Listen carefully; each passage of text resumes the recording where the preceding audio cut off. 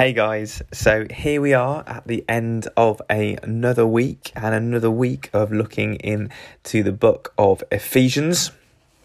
And we are looking today at Ephesians chapter 1 and verses 11 and 12. And we've got a bit to cover today. So I am going to dive straight in with reading from the Bible. So grab a Bible, grab a notebook, and let's dive in. In him, we have obtained an inheritance, having been predestined according to the purpose of him who works all things according to the counsel of his will, so that we who were the first to hope in Christ might be to the praise of his glory. Now, when I first started introducing the book of Ephesians, I spoke about how much there was in it and how much we could cover with it. And this is one of those verses where I could pick words out of this and we could spend hours, let alone 5 minutes, talking about some of the words in this. But I'm going to try and get through the concepts as quickly and as simply as I can. Okay, so in him, in Jesus, by being found in him through his saving work in our lives, we have obtained an inheritance.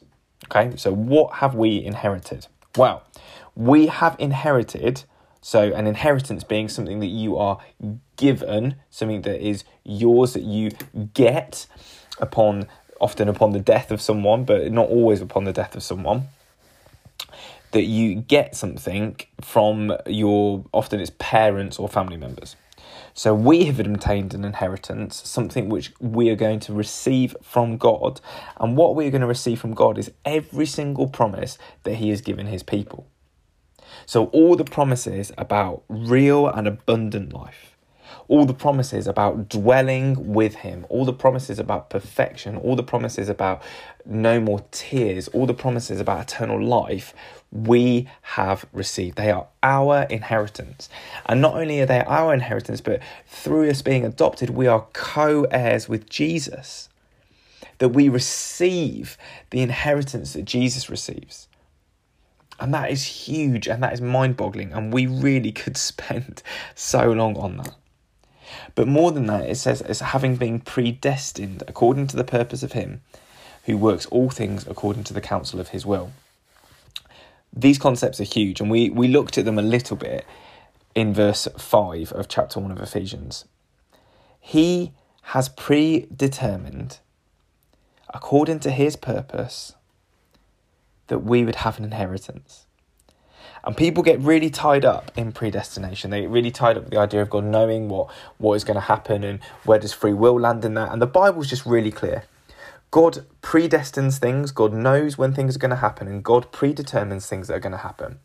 And he gives us responsibility, our responsibility, moral responsibility for our actions. We're responsible for what we do, and God has ordained what we do. And the two things work together. We don't really know how, but they do.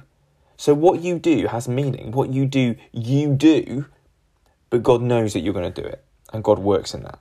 But the thing that he has predestined is he's predestined for you to be saved. He's predestined and chosen you, as we've read, to be adopted. He's predestined you to gain an inheritance, every promise that he gives you, according to the counsel of his will, which just means what he does.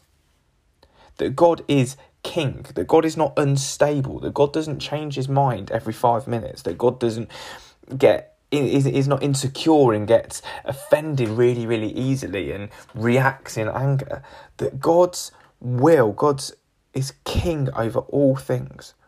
And his will for you, for your life, if you are saved, is that you would have an inheritance, that you would be adopted as his son or as his daughter. And he works all things according to his purposes. That all things work together for his purposes. That God is king over all things. And that every evil that befalls in this world, that God will work it together for his good and for his glory and for the good of his people. And it goes on in verse 12 to say that we, speaking of Paul speaking to the people in Ephesus who were the first to put their hope in Christ, might be to the praise of his glory.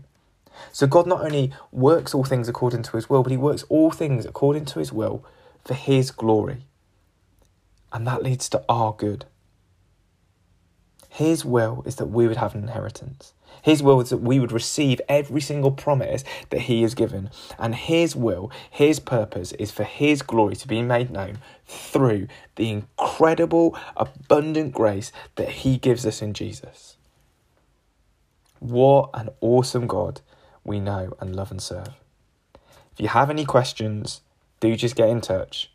But be blessed today, knowing that the God who knows all things and sees all things has predetermined that you would have an inheritance. Grace and peace.